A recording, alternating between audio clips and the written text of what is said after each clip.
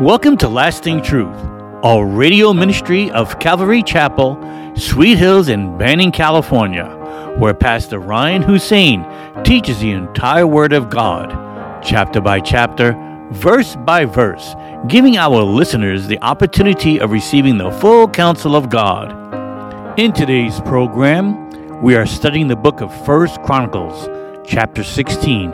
Here's Pastor Ryan. You know, when I first got saved in 1999, right before Y2K, I knew no one at church. I went from having about 100 friends from my association prior to coming to Jesus, and I went to 0 friends when I came to know the Lord. And so this retreat came up for like college and career age. I was of that age, and I thought, oh, that would be so nice, but I don't know anybody.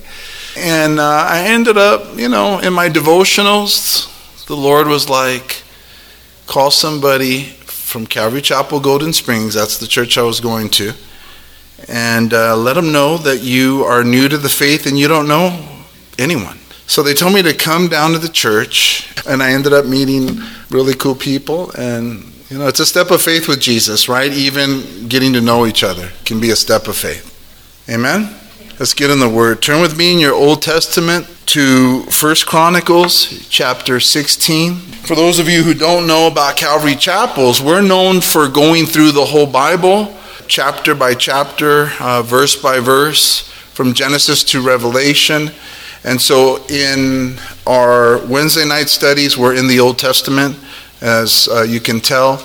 And then on Sundays, we're in the New Testament. So that's what Calvary Chapels are known for. We go through the whole Bible, which is cool because we want all of God's instruction. We don't just want, partial instruction from God. Our lives are too complicated to just have parts of the Bible helping us. We want the whole thing. Amen? All right, 1 Chronicles 16. Father, we thank you again for this evening. It is a glorious reality that we can come before you in your house, in your church, and you say that where 2 or more are gathered in your name, that you are in the midst of us. And so, Lord, we believe with all our heart that you're with us tonight, Father, that you encompass the praises of your people, so you're here. And Lord, you know every heart that's in this room, every person, every soul. And for such a time as this, you brought them here that they might hear your word and hear your heart. And if they don't know you, hopefully turn and give their hearts to you, Lord. For Jesus, that was your message. Repent, for the kingdom of God is at hand. And you're the solution to all of our problems, and you're the only hope for this world. That, Lord, this world is engulfed in darkness and sin. All of us have sinned. But you never sinned, Lord, and you came into the world to die for our sins so that we can have a relationship with you, so that we can have all of our sins forgiven and the wrath, the judgment of our sins taken away, because you took it. So Lord, bless this time of study. May your words fall on fertile soil tonight. Holy Spirit, move. Pour out your grace. May it be all of you and none of me. In Jesus' name we pray, and together we say, amen. And so as you know in our story, King David, of that famous King David, the second king of Israel, who is Israel's most famous king, Paul referred to him as a man after God's own heart. And as you know, the Lord in our story is establishing his kingdom. Israel is now 100% behind him. And they're behind him not because he somehow manipulated his way to the kingship, but God called him. God called him when he was a young little boy taking care of the sheep out in the field. He was a shepherd boy. And yet the Lord chose him to lead his people. And he was indeed a man after God's own heart. And in our story, as God's establishing him, the Ark of the Covenant was not in the city of David, wasn't in Jerusalem, which is the capital of Israel. And so last week we read how King David got the Levites, the priests, and those who can handle the holy things of God, and really called all of Israel who can come to go down about 15 miles away where the ark was and to bring it into Jerusalem. And that has taken place. The ark is now in Jerusalem. And when they brought the ark in, the ark is that acacia wood box that was built during Moses' time, during the Exodus. And that box had the 10 Commandments in it and Aaron's rod. And they would carry it on 2 poles, and it would go before the Israelites as the presence of the Lord. And so King David, as God's establishing him, he wants God's presence in his kingdom. He wants the Lord to be the center of the nation of Israel again. Because they had strayed so many times, they, back and forth, but this time, David wants to do things right. And we see David's love for the Lord in the fact that when they brought the ark into Jerusalem, it came with great celebration, with great praise to the Lord. And David himself was dancing before the ark. And so praise and celebration that this holy box that represented the presence of the Lord for the nation was coming into Jerusalem. And so as imperfect as King David is, and we know for any of us who have read the Bible, he was imperfect. He sinned greatly. But generally in his life, he sought to honor the Lord. He was a type of man who just needed to be with God. His heart longed for the Lord. And you read the Psalms that he wrote, and we see that. We see his real love for the Lord. And I believe that it was based on the reality that God had saved him from his troubles time and again. Old Testament saints, when they passed away in faith, they went to Abraham's bosom as they waited for Jesus Christ to die on the cross for the sins of the world. But yet they wrote about salvation as if it was a real thing for them. They looked upon their faith in God as the God of my salvation. And we see that David referred to his salvation many times. So his praise for the Lord, his celebration of God was based on the real reality that God would one day save his soul. And that is the basis of all of ours love for the Lord, or should be. The basis that Jesus Christ came and died for our sins and literally pulled us out of the flaming fire of hell, that we were heading towards hell. And the reason why the Lord proclaimed such a bold thing when he began to preach in Nazareth and in Galilee, repent for the kingdom of God is at hand, because this world was heading towards hell, death and damnation. And the only way of salvation is through the Lord. And so that, if you have placed your faith in Jesus, you know you've been saved from darkness. You know that he has saved you from so much. And I pray that if you are a believer and you've kind of lost the sense of that awe of what he has done for you, it's a good thing to review your past steps. How did you come to know Christ? What situation were you in? And how did he say? Meditate on your salvation. Because many have lost the joy of their salvation, and you can tell by the way they don't sing in church. I sing whether I feel like it or not, because I know I was going to hell. And I'm not anymore. Happy. Tonsillitis and headache and all, I'm happy.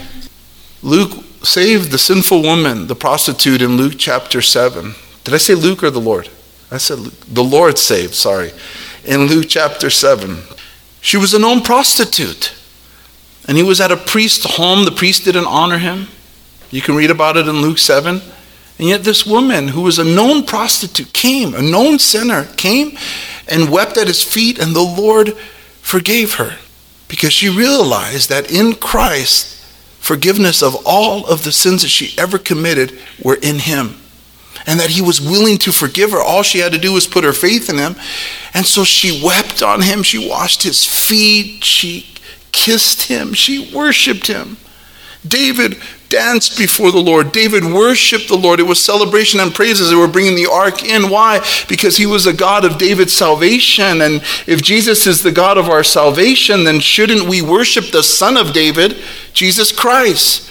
And the reason why David's story is in here, guys, is because the lineage of Jesus Christ would come from King David. That's why when Jesus was preaching in Galilee and Nazareth, they said, "Jesus, Son of David, have mercy on us," sinners cried out. blind people cried out.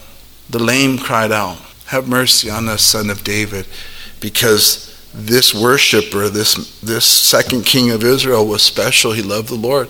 In Jude chapter 1, verse 20, it says this, but you, beloved, building yourselves up on your most holy faith, praying in the Holy Spirit, keep yourselves in the love of God, looking for the mercy of our Lord Jesus Christ unto eternal life. Jude says that we are to work at it, to keep ourselves in the love of God by the Holy Spirit and by prayer. We want to continually have this exciting love for the Lord, this passionate love for him, where we celebrate and praise him like David. But it takes work. Love takes work, right? Even with family and friends, right? Love doesn't just always happen. You have to work at it. We have to work on being kind, on being merciful and gracious, and it takes. And with the Lord, if one person in church is more in love with Jesus, whose fault is that?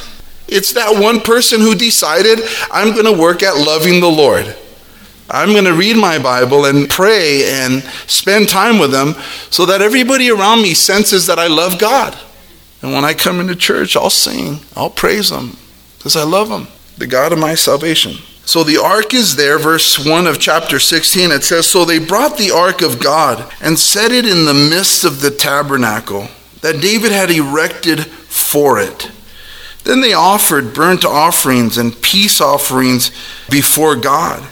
And so when they brought the ark in, we're told that they put the ark underneath the tabernacle that David had built for it. It was a tent, basically. A tabernacle is a tent. So when the ark came in, David had a tent already prepared for it.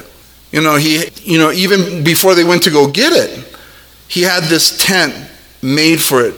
Because David has such a concern and a need for God to be near him, that he thought about even planning to have a tent for the ark so that it's out of the elements, so that when it rains, it doesn't mess up the ark. He's thinking about God and having a place that's good for the tabernacle because it represents the Lord. David in his heart wanted a good place for his good God. He thought about these things, guys. He was concerned. Then we read that as they placed it under the tent, they began to offer burnt offerings. They began to offer peace offerings. Right away, David, man, this thing needs to be protected. It needs to be out of the elements. And we need to worship the Lord now, immediate. That's his heart. That's his heart. Wow. I think a healthy way of looking at it is if no one praises the Lord, will I still praise him? They told Jesus, tell your disciples and these children, by the way, when Jesus rode into Jerusalem on the donkey a week before he was crucified. And they were saying, Hosanna, Hosanna. They said to Jesus, the Pharisees, have your disciples be quiet. And he says, if they keep silent, even the rocks will cry out. And I don't want to be outmatched by rocks.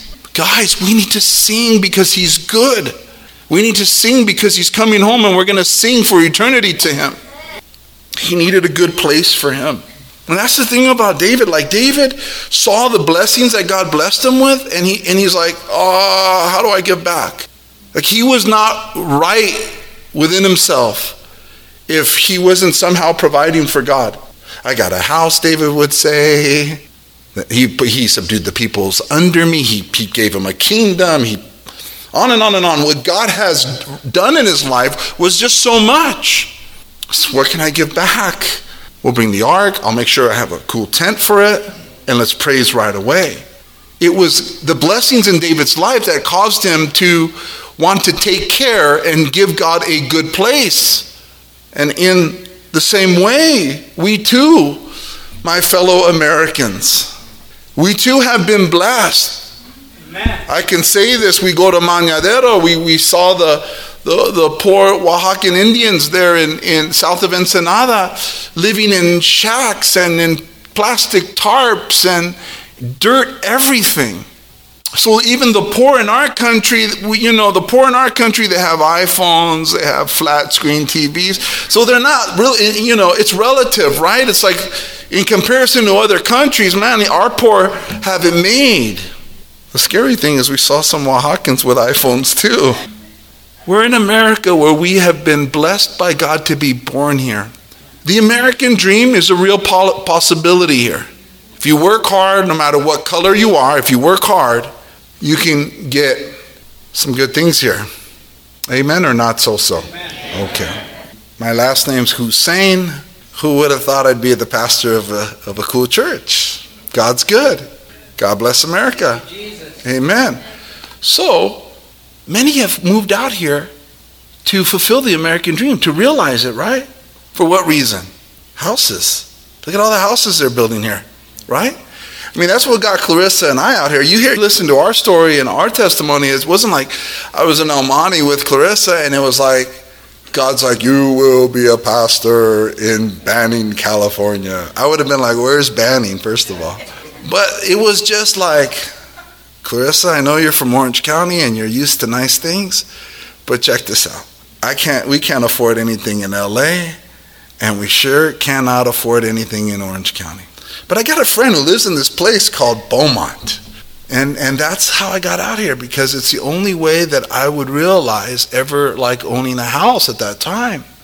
Prices were just too high over there. They still are. It's unbelievable. I have friends, pastors that are over there doing ministry, and it's like to buy a house, it's like, $600,000 and above. And here we are. A lot of us have been blessed. But even the apartments are nice prices out here. So whether it's apartments or a house, God has blessed us here, is what I'm saying. You have a house. And are we wrong to think the house that I have, it was because of because of our own wisdom and our own talent and our own, hard work that got this for me? No, the hard work. God gave us the energy. God gave us the open door to the jobs. God gave us the brains. God gave us the energy, all of it. So how can we take any glory for it? And as believers, we should sit around and say, my goodness, I'm in a house. And then like David, we should say, I have some concern about his house. I have some concern about his house.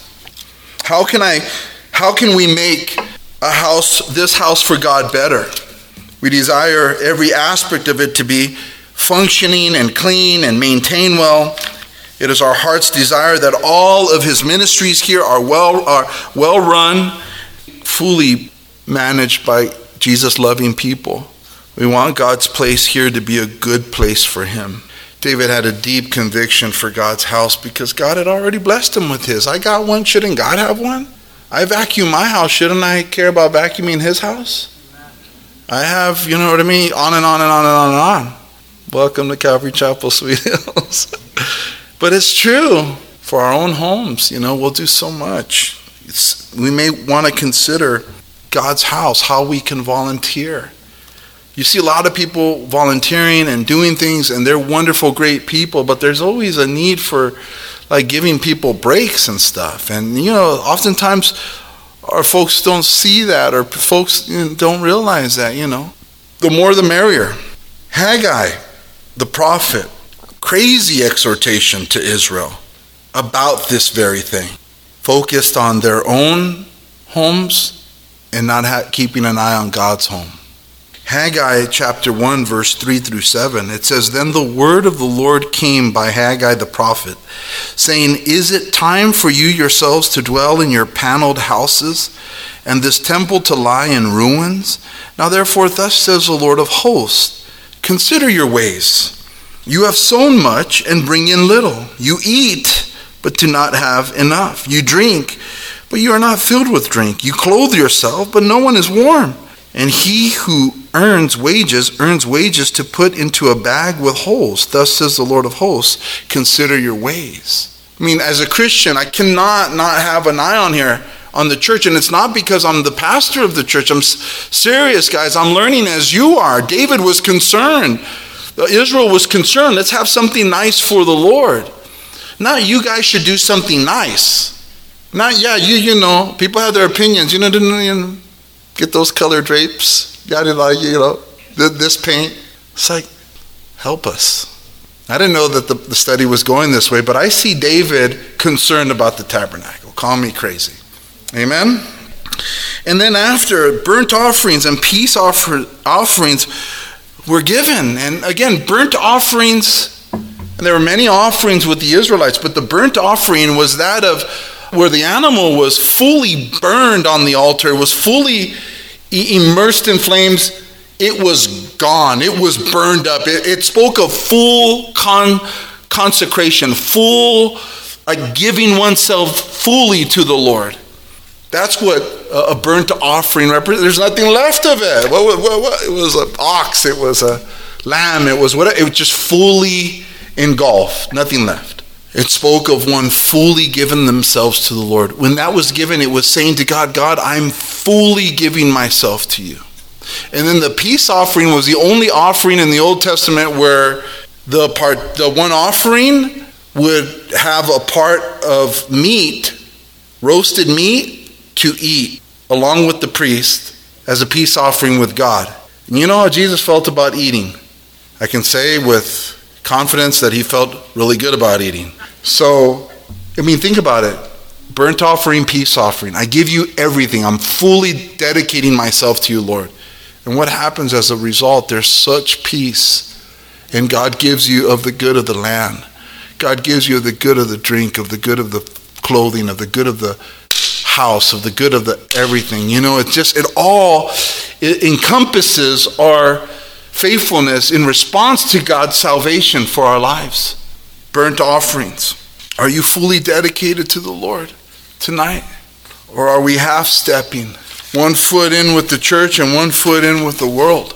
Jesus was asked by a lawyer, tricky lawyer, in Matthew 22, verse 35. Then one of them, a lawyer, asked him a question, testing him and saying, Teacher, which is the great commandment in the law? And Jesus said to him, You shall love the Lord your God with all your heart, with all your soul, and with all your mind. That's a definition of a burnt offering. You got to love him with all your heart, with all your soul, and with all of your mind. With everything that you have, put God first. Love him first. And since I've been saved, and it's been 22 years, I've been asking God to help me to put him completely first above everything. Change my heart. Remove from me, if there's any other person, place, or thing in my heart that has your position as on the throne in my heart, remove it. And help me to love you with everything that I have, that I am. Because why? Because you're worthy of it. Because on the cross, Jesus, you took away my sin, my damnation. And Jesus said that is the ultimate, that surmises is the totality of this book. That we love God with all of our heart, with all of our soul and mind. That's it. It's simple. We do that. And a lot of us are lacking peace and strength and courage and joy because we're just all over the place with our devotions. The psalmist said, Unite my heart to fear you. And then it says here in verse 2, And when David had finished offering the burnt offerings and the peace offerings, he blessed the people in the name of the Lord. Then he distributed to every one of Israel, both man and woman, to everyone a loaf of bread, a piece of meat, and a cake of raisins. He's done offering these things to the Lord. Where is David now moved to bless? The people that God blessed him with. He's moved to bless now the people, which that's the key to loving God and being able to love our brethren as ourselves.